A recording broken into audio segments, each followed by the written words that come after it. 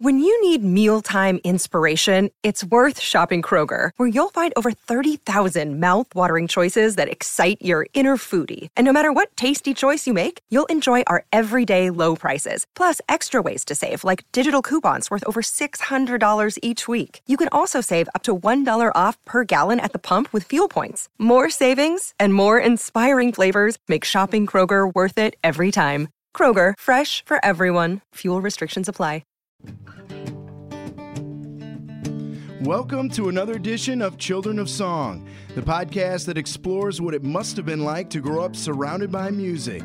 For those joining us for the first time, we're speaking with musicians whose parents made it big in the music industry, or those artists who started playing and making music when they were still very young. For these artists, making music is as natural as breathing.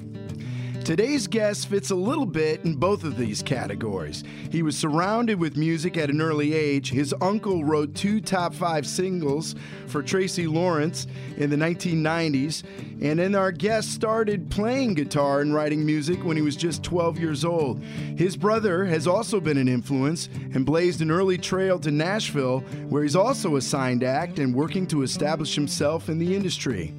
But our guest is really influenced by classic singer-songwriters. We'll see how he's trying to meld some of that throwback storytelling with some good old modern country pop. But first, I'm Brad Newman, the producer of this series, and once again, I'll be taking on the hosting chores for what should be an interesting look at an up-and-coming artist who has the industry buzzing right now. We're bringing this to you from our podcast studios in Midtown Manhattan. Rick Buser is our engineer. And as I mentioned, our guest, he's got about everybody paying attention to him right now. He's just released his debut album, Home State, on March 23rd. His new hit, Singles You Up, is currently at number 8 on the Billboard Country Music Chart. He's co-written every song on this album. His music has been described as catchy as hell, fun-loving, and delightfully infectious. And I'll tell you what, for a newcomer, he's also probably got the best beard in country music.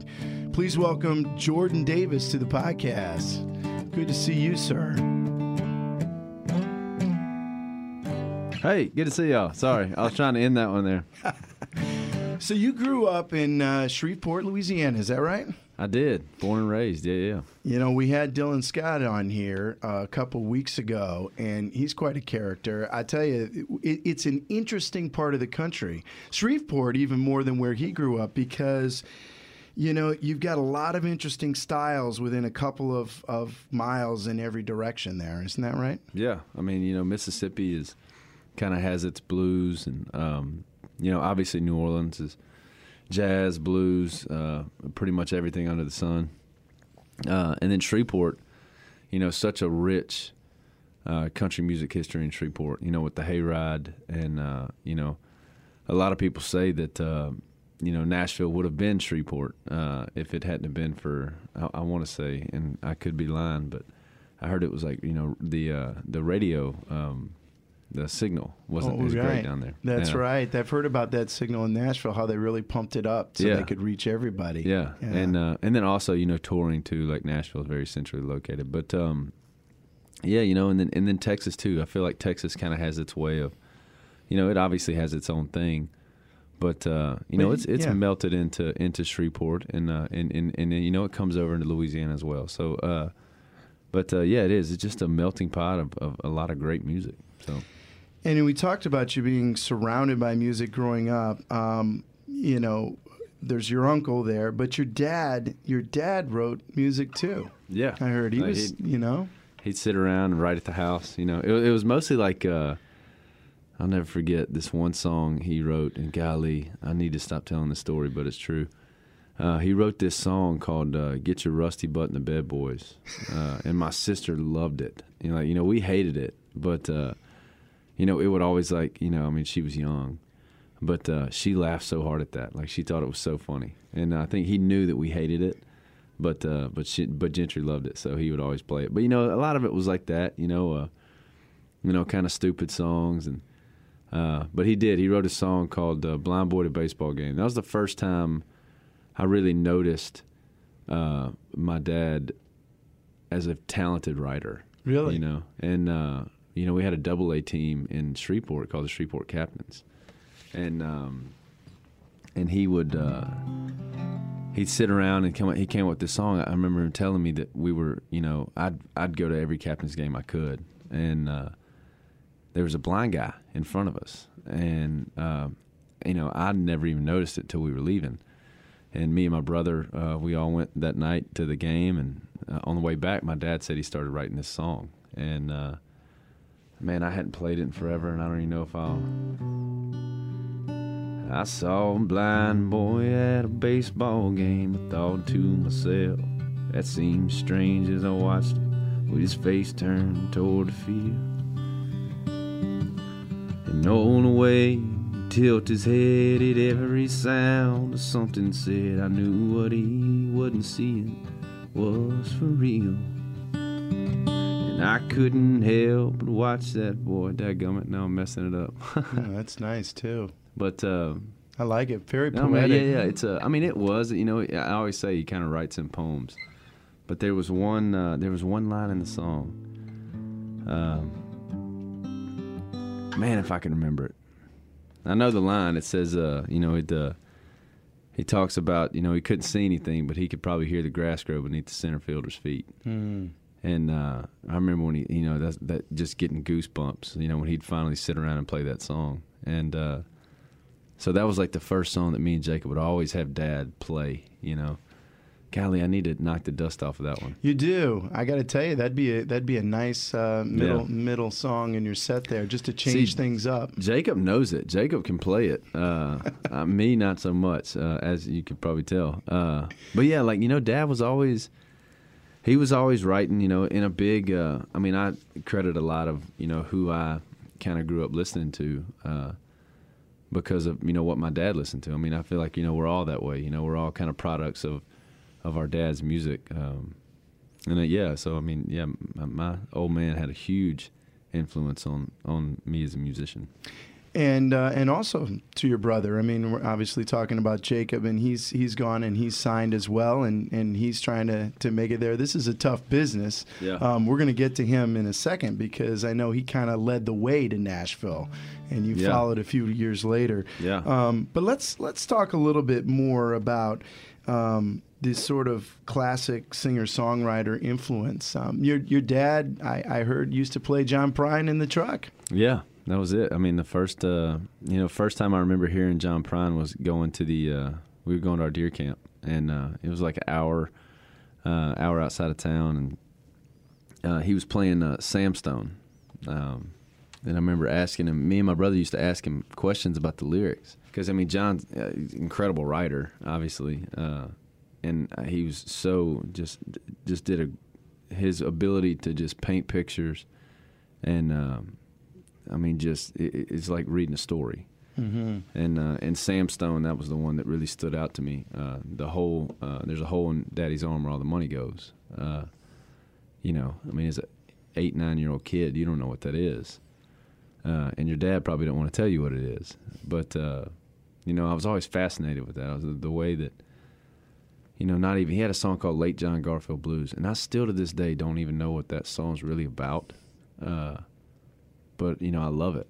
And I think a lot of that was just the way he sang.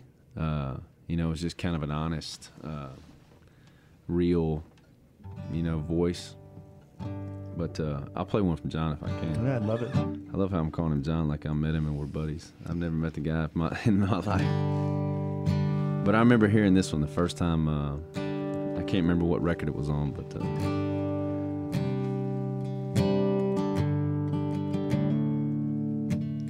I am an old woman named after my mother. My old man is another child that's grown old. If dreams of thunder, lightning was desire. This old house burnt down a long time ago.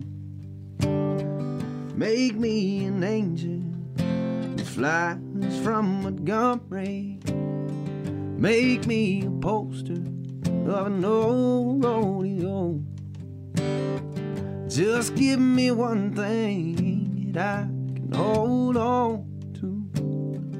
Believing is a living is just a hard way to go.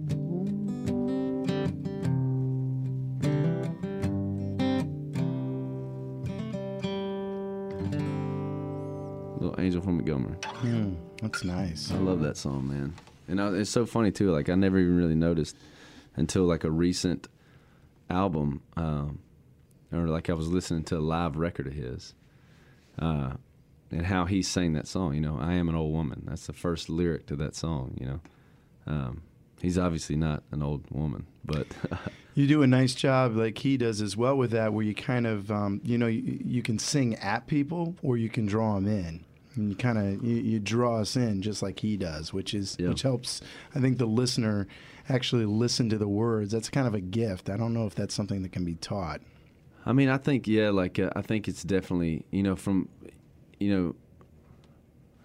somebody told me one time that you should never try to copy your influences, but you should obviously be influenced by them. So like, I'm never gonna be able to do what John Prine does. I'm never gonna be able to do what the Black Crowes do, or whoever it is that, I'm a huge, fan of and was influenced by their music. But I can attack my music the way I think they attack theirs. And I think the values of John Prine were honesty and just what you said, a connection with the fans and the people that listen to his music. So although my songs might not sound like John Prine's, the core of it, I think, is still there, which I think, that's the core of country music. And one of my most influenced songs off of the record from John Prine is Leaving New Orleans. And I even told my co-writers that day, I was like, I want this to be, like, how would John Prine write this title? I remember I came in and the idea for that song was actually give me New Orleans, give me back New Orleans. You can have everything else in the world, but just give me back this city. And we kind of wrestled with it for a little while, and I remember saying that, like, how would John Prine do this? Like, how would he make this really, really awesome and heartbreaking, like Sam Stone or The Great Compromise, or something that's like a really sad lyric, but like at the end of the song it doesn't feel that way. And that's how we kind of came across Leaving New Orleans, and just really getting a lot of imagery in there, And this first verse, like, this is one of my favorite first verses I've ever written.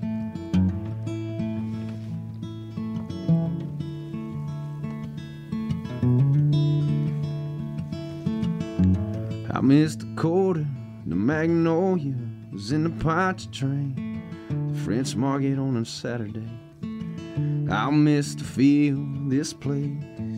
I'll miss the Bayou sunrise, the Mardi Gras and the second lines, bourbon jazz, sidewalk kids, and bottle cap taps, dance for tips. But I'm leaving New Orleans. There's too much of you in this town. Your memories like moss in a tree. Every corner is just hanging around. Well, the Big Easy ain't so easy. Hard to say it, but baby, come on in. I'll be rolling like the Mississippi, leaving New Orleans. I really like that song, and it's one of my favorites on the album, the new album Home State, which is out, and you can get it everywhere, folks. They released it on March 23rd. What I liked about it is there is a sense of honesty with it. I know you didn't write it about leaving home, but it is something that every artist has to deal with at some point, because they have to kind of go to a place where they can practice their art and sell their music and sell their trade. So, and there's a different quality to your voice. You sort of what I would describe kind of sit with it. It's a little deeper. Yeah. With you. And kind of going back to the title thing, it's like that's one of that song's crazy to me, is because like I was actually really nervous to cut that song as much as I loved it.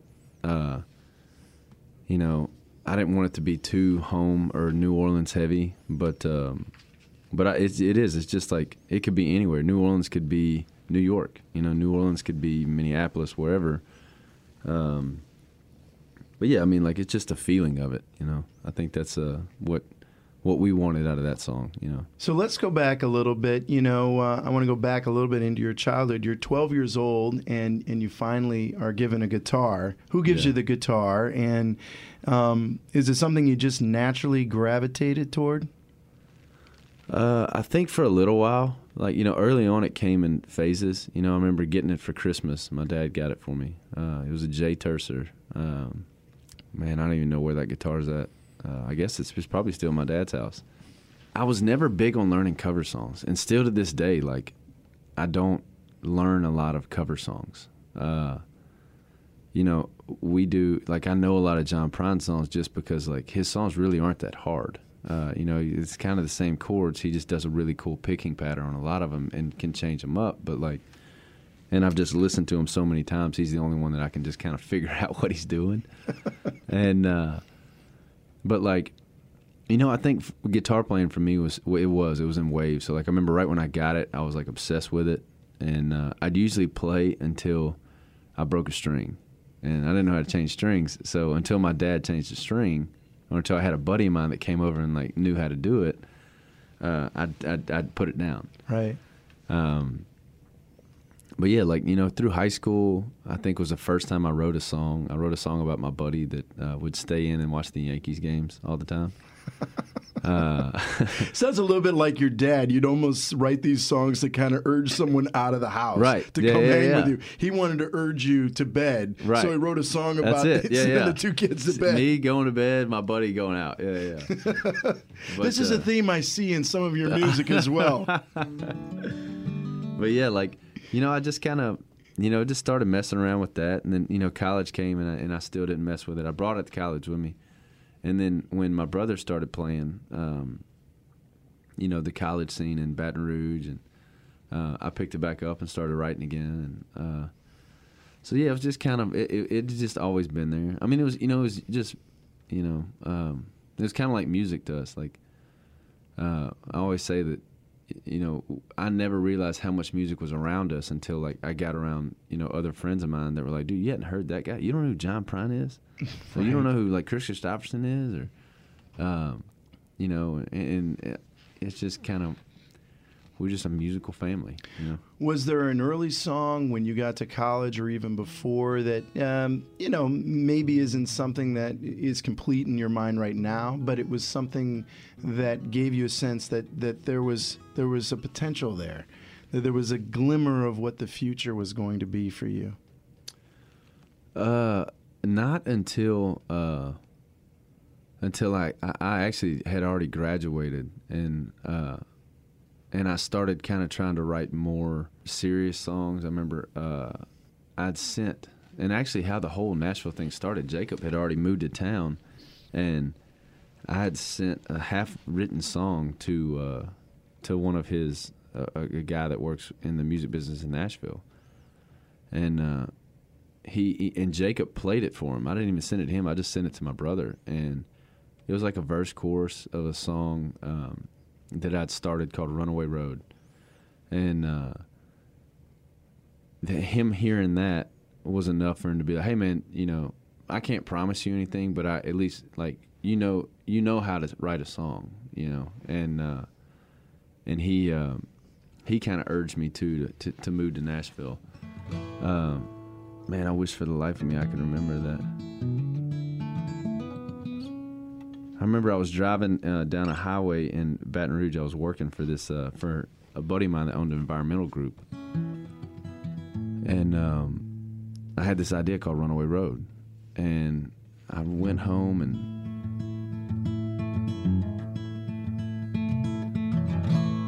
I must have passed 6 city limit signs, and I can't see. Dadgummit. That's all right. I've written a lot of songs. You know, I love the early stuff. There's something about it. I've had the treat, and I always poke there because I want to hear those early songs, because I want to see where that early influence came. And sometimes I got to tell you, people leave them for a long period of time, and they'll surprise you when they go back to them. I mean, I think it even surprises themselves. there was something there. I mean, even listening to like old demos, you know, where I'm like, you know, and I'm by no means like a, you know, master songwriter by any means, but like, it's cool to kind of see like yourself grow. Like, you know, like I became such a better songwriter in the last 3 years, I think, from just writing really bad songs, you know. But and listening to a lot of music too, like that's been pretty big, you know, for me, just like really diving into, you know, going back and listening to those guys, like, you know, continuing to listen to Christopherson, Don Williams, and Prine and those guys. I don't know, at least for me, it feels like I'll never get too far away from what made me fall in love with songwriting, you know. So you write this song, this early song, Runaway Road, and they urge you to come up to Nashville. So in 2012, you moved to that fantastic city, which I actually love. It's sort of home away from home for me. I've been down there a few times with this series, and I got to tell you, I love that town. Yeah. It's got a real special quality to it. And some really great people. You get to town, but it's not easy. I mean, you got every single kid coming off the bus. Every other one has a guitar case in their hands. Yeah. So there's a lot of competition out there. And you were writing by day, but at night, you know, how were you paying the bills? I was a bartender. Yeah, I've worked at this place a little east of town called Ellendale's. And, you know, one of the coolest things about Nashville, and there being so many dreamers, if you will, you know, is that you can find a lot of them in the service industry. So like half of my restaurant, the restaurant I worked at, was writers, you know, artists, people trying to do something with music. You know, and again, I was lucky to have Jacob there, and he already had some contacts kind of made. And so like I kind of moved to town and right off the bat started co-writing. And which helped me a ton because I was writing with people that I probably shouldn't have been writing with. Mm-hmm. And so, you know, I became a better writer through there. But then, you know, you have to find your, I guess you could say find your lane. And that, like, I mean, just like anybody, you know, or just any artist, I think you got to find what, you want to say. And you got to say it a different way that nobody else has said it before. And something that sets you apart. One of the things for me is once I got to high school, I did, man. I fell in love with like R&B music. I fell in love with rap, and you know, a huge Usher fan. Usher was a huge influence on my writing, still is. You know, and again, that kind of goes back to like I probably don't sound anything like Usher, or none of my songs are technically like Usher's, but like, you know, when it comes to you know, with me, it's phrasing. Yeah, there's a real rhythm. Yeah, there's a real rhythm. I wondered. I've sat with some artists, and they'll say, well, they've written songs with like a beatbox or something in the background with it. And I remember it was Cody Johnson was in here, and he was saying how, you know, he had his songwriter says, yeah, we're going to use this, and he's like, oh, I really don't want to do that. Like he really resisted it, and then he fell into it, and it ended up being a good experience for him. Yeah. But there is a real rhythm in your music, and 3 years go by, but you do catch that break. Yeah. And I think one of the reasons why is you realize that more than just a songwriter, you were an artist. Yeah. You wrote the best songs for you. Right. Like it was, you've admitted that, you know, you couldn't really write for a Garth Brooks, or that wasn't something that was your skill set. Well, and it came back to a meeting. I took a meeting one time in Nashville. It was a publisher, and I was told that I put too many words in my songs. But again, you know, that's what I feel like made me sound different, you know, and made me unique.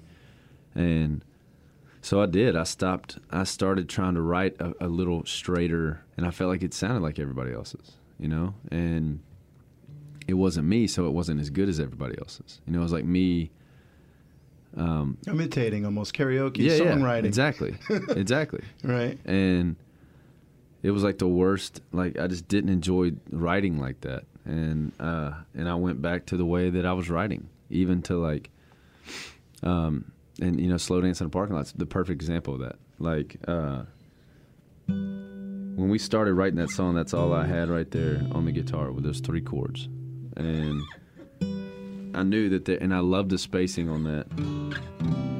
And I was like, man, there's a verse melody in there. And I sat down with a buddy of mine, Lonnie Fowler. And after we had zeroed in on like what we were writing that day, which was Slow Dance, a story about him and his wife coming home and them seriously dancing in a Walmart parking lot to Garth Brooks. And I was like, well, dude, I've been doing this for like the last week, and I don't know how. There's something there, and I feel like that's really, really cool. And I had that melody.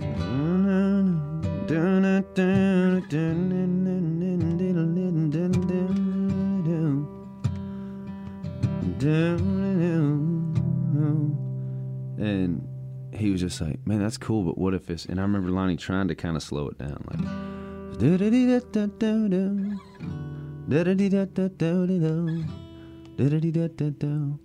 And I was like, man, I don't know, dude, like... If I feel like if we roll it a little quicker, and that was the first thing that came to me. Lights go down and wheels go around, I'm taking you home, hoping for a slow song to come on the radio now. I'm not ready to shut it down, away in the dashboard glow. And he was saying that, I remember Lonnie being like, dude, are you even going to be able to breathe in between those? And but like for me, that was always like the thing that kind of set it apart is a verse that was kind of tough to sing, and I feel like that's one of the cool things about slow dance is the phrasing of it.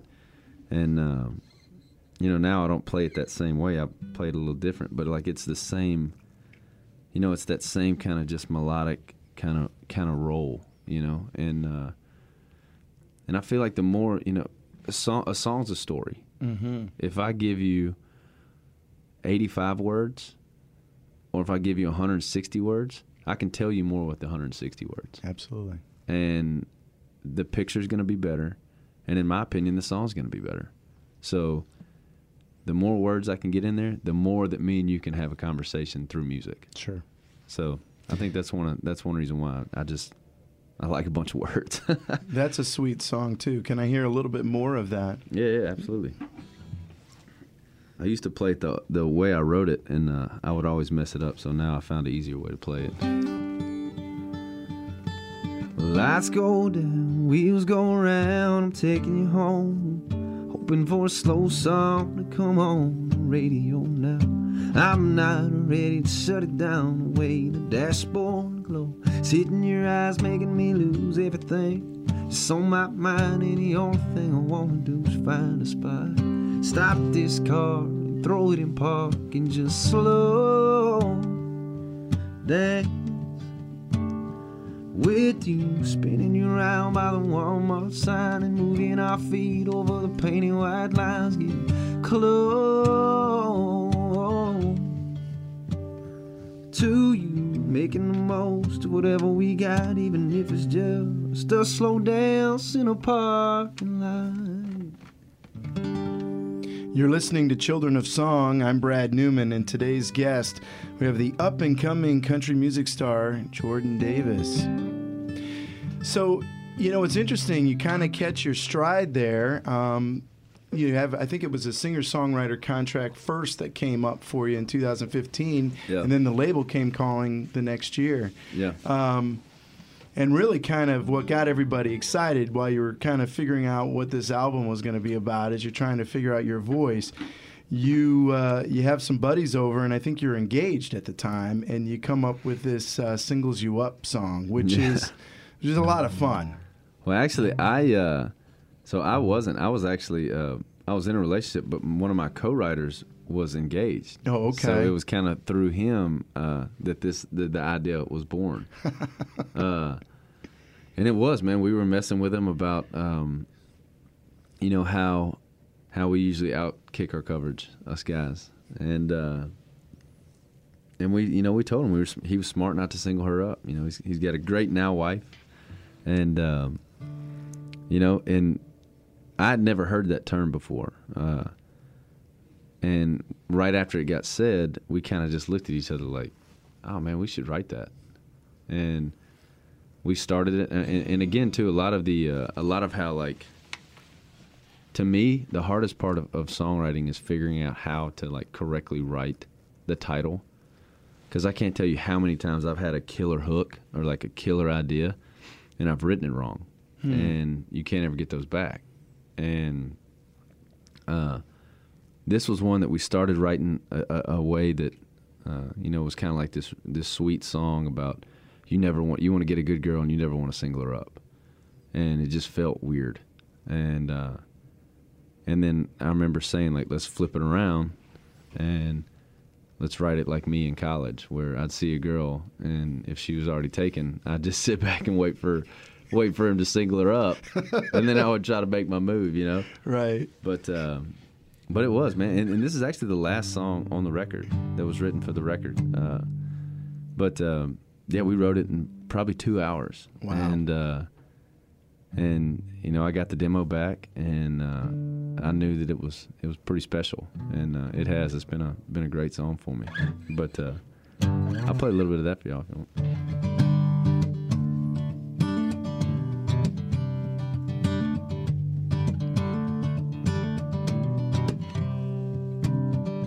I ain't heard you laugh like that in a long time.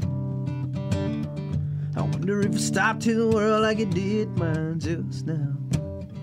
I see you sipping white wine instead of whiskey, 'cause we want you to be just a little more city. Well, I'm sorry if I'm overstepping boundaries I don't mean to be, but I've just got to tell you how I feel. If he ever singles you up, if he's ever stupid enough, I'm gonna be the first one that's calling you baby. And if he ain't holding you tight, if he ain't treating you right, I'm gonna be the first one that's calling him crazy. Girl, it's just a matter of time until you find that the right guy staring you back into your eyes right now. No rush, but if he ever singles you up.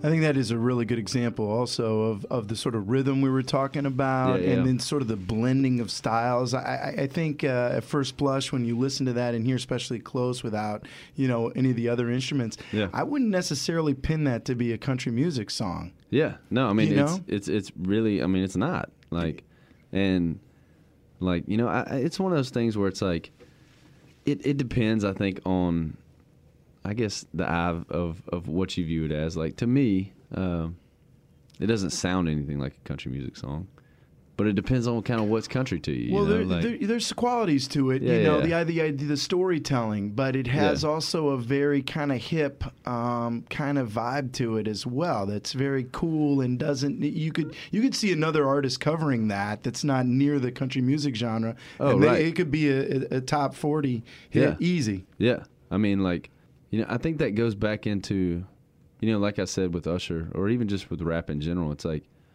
music is. I can remember hearing songs and playing notes, and trying to get as many words into that chord structure as I can, and that's just the R&B influence. Like, even down to like syllables. I can remember counting how many, like playing an Usher song acoustic, and almost counting how many syllables he got into that song with an acoustic guitar, which then I was like, okay, well, that is possible. Like, I can get that many words in. If I play that, Usher got 13 words, so I should be able to get 13 words, and like, however, like, I mix the chords up. So I think that's kind of like with this singles you up. Girl, it's just a matter of time until you find that the right guy staring you back into your eyes, right? Now, granted, I know a lot of people can't sing it like that, but like, luckily enough, like, I guess through all my years of singing R&B songs, I've trained myself to be able to get a lot of words out quick. Well, it's another point too that, I mean, these aren't songs for just anybody to sing. You kind of you're creating them, and it kind of fits in your sweet spot. So you're kind of the only guy that can drive this vehicle. Yeah. I mean, no, absolutely, and I mean, that's the way that's the way I want it to be. Like, these are, I mean, all these songs. Take It From Me, I mean, that's me, you know. I mean, I put a record out of songs that I would sing that I wrote, and I'm happy about all of them, you know. And I don't want to just limit it to, I mean, as much as I love country music, like, you know, why limit it to just what country music people would listen to? Sure. You know? I love the fact that I can go to California and play these songs, and people that come up to me after the show and be like, hey, man, I really don't like country music, but I like your songs. Like, you know, and everybody, you know, and that's like the best. I mean, to me, that's like the best feeling in the world, you know? Well, we do like to fit everybody in a nice, sweet little box, right? We like to put you, categorize you. It helps us understand it. We don't necessarily, as much as we say we're open, we don't like a lot of individual, like we don't know where to place you. And for your own good, if you want to sell music, you better get in a box. Or choose one, anyone, right. You know. You know, it's funny. We talked very little bit about it at the beginning, but you know what makes you also distinct is you have a distinct look. You've got this crazy beard. Yeah. You know, when did you start working on this? Because it's funny. I mean, it fits you, but it's unique. I mean, you know, I've always had like since I could grow facial hair, like I've always been a beard guy. Really? Obviously, never this big, but you know, I kind of just got. After I signed my publishing deal, I didn't have to shave anymore because, you know, I was bartending, so I had to kind of keep a presentable look. Not this isn't presentable, sure. But no, you keep it well groomed. Yeah. But it's bushy. Yeah, it's a big beard.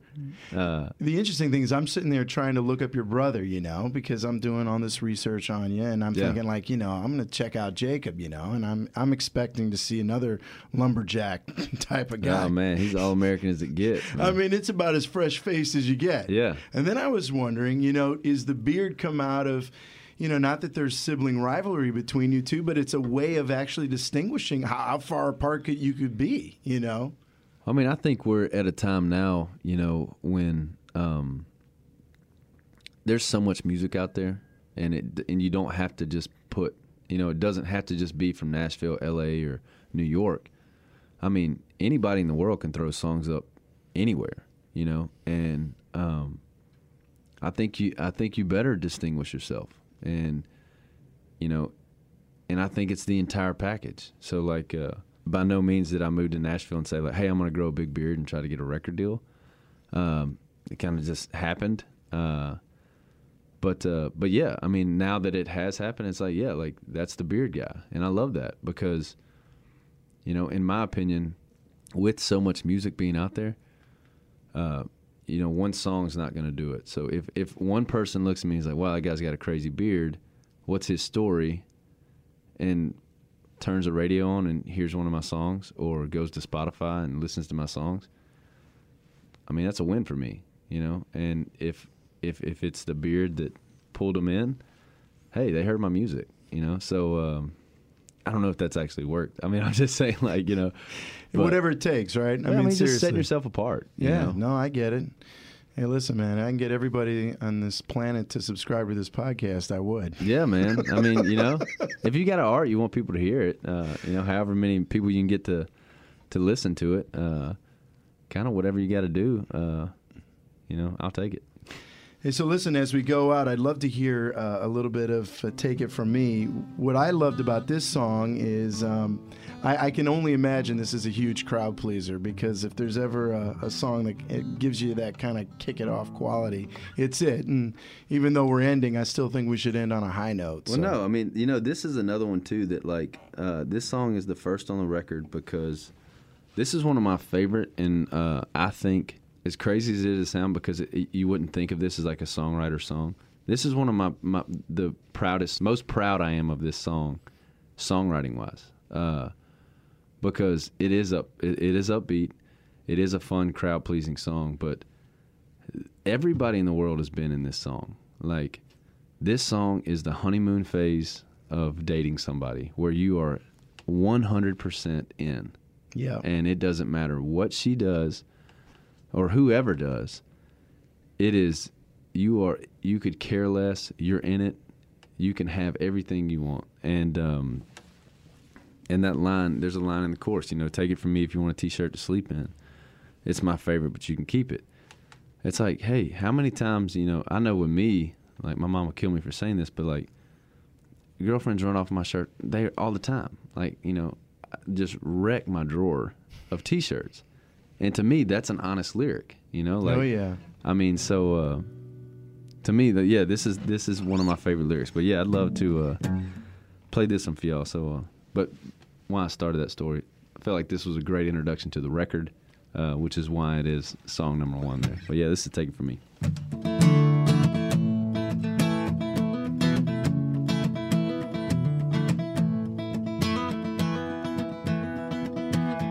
I think me and you should blow this off. So much for the after party, let's tell everybody we got lost.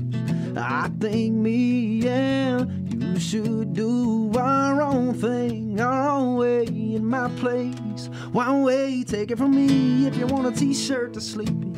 It's my favorite, but you can keep it. It looks good, baby, you should leave it hanging off your shoulder. And give me them bare feet dancing down the hall, smiling at me, running your finger down the wall. You know what I want, and I got what you need. So take it from me, yeah. Baby, take it from me. Now you can steal a kiss, or call you a thief, but take it from me. What I got to give, now you can have for free. But take it from me, yeah, take it from me. If you want a T-shirt to sleep in, it's my favorite, but you can keep it. It looks good, baby, you should leave it hanging off your shoulder. And give me them bare feet dancing down the hall, smiling at me, running your finger down the wall. You know what I want, and I got what you need. So take it from me, yeah, baby, take it from me. I'll just take it from me, yeah.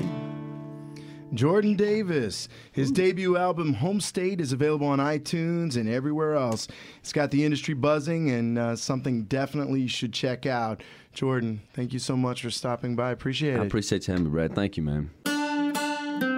Before we let you go, we want to welcome you to the B-side. Here's a chance for us to give you a little bonus track and have some fun. In this case, here's Jordan talking about life on the road and the first time he heard the audience singing right back at him. An exhilarating but disconcerting experience, to say the least. Once again, here's Jordan Davis. Do you like the road? Do you enjoy it? I do. I love it, man. It's bringing the music to the people. It's kind of a young person's game, though. I mean, I think it is fun for the next 5-6 years. It's after that. It's going to be interesting for you. Oh, gosh. I can only imagine. I mean, it's rough right now. You know, we travel a ton. I mean, we've been in, I want to say, 4 or 5 different states in the last week. But, I mean, that's a prerequisite. If you want to be a musician and want to be at home every night, this ain't for you. I'm sorry, maybe you can stay in Nashville and just do studio stuff, but and that's the dream gig. But as far as singing and being out, it's grueling, but I love it, man. I wouldn't trade it for anything. What was it like the first time you were singing a song, something that meant a lot to you, maybe more than people in the audience realized, and you saw them singing it back at you? We get a lot of sing back on Singles You Up, and it's awesome. I love to see that song connecting with people. But when I started when we released Leaving New Orleans, it was out for a week, and we played a show in Detroit, and I could have stopped singing that chorus. I mean, the whole room was chanting it back, and it'll make you forget lyrics. It really will. It just kind of, I think just because it kind of shocks you. To have a song like that means so much to me, and be so tied to my home state, and to go about as north as you can to Michigan and have them have a room of 300-400 people sing it back to me, that was a big whoa. And just mentally you're just holy smokes, this music really is connecting with people, and man, that was an unbelievable moment. You see the power of music then. I mean, that's it. I mean, that as a songwriter, those are the gold moments. That, I'll remember that for a long time. Appreciate it, Jordan. Thank you. Thank you so much. Next up, Cherish Lee is in the house. That's right, Johnny Lee's daughter just recently released her debut album, and you'll hear her sing the title track, Tequila Cowgirl, on the next Children of Song, the podcast that combines live music with great storytelling. Till next time, I'm Brad Newman. Thanks for listening.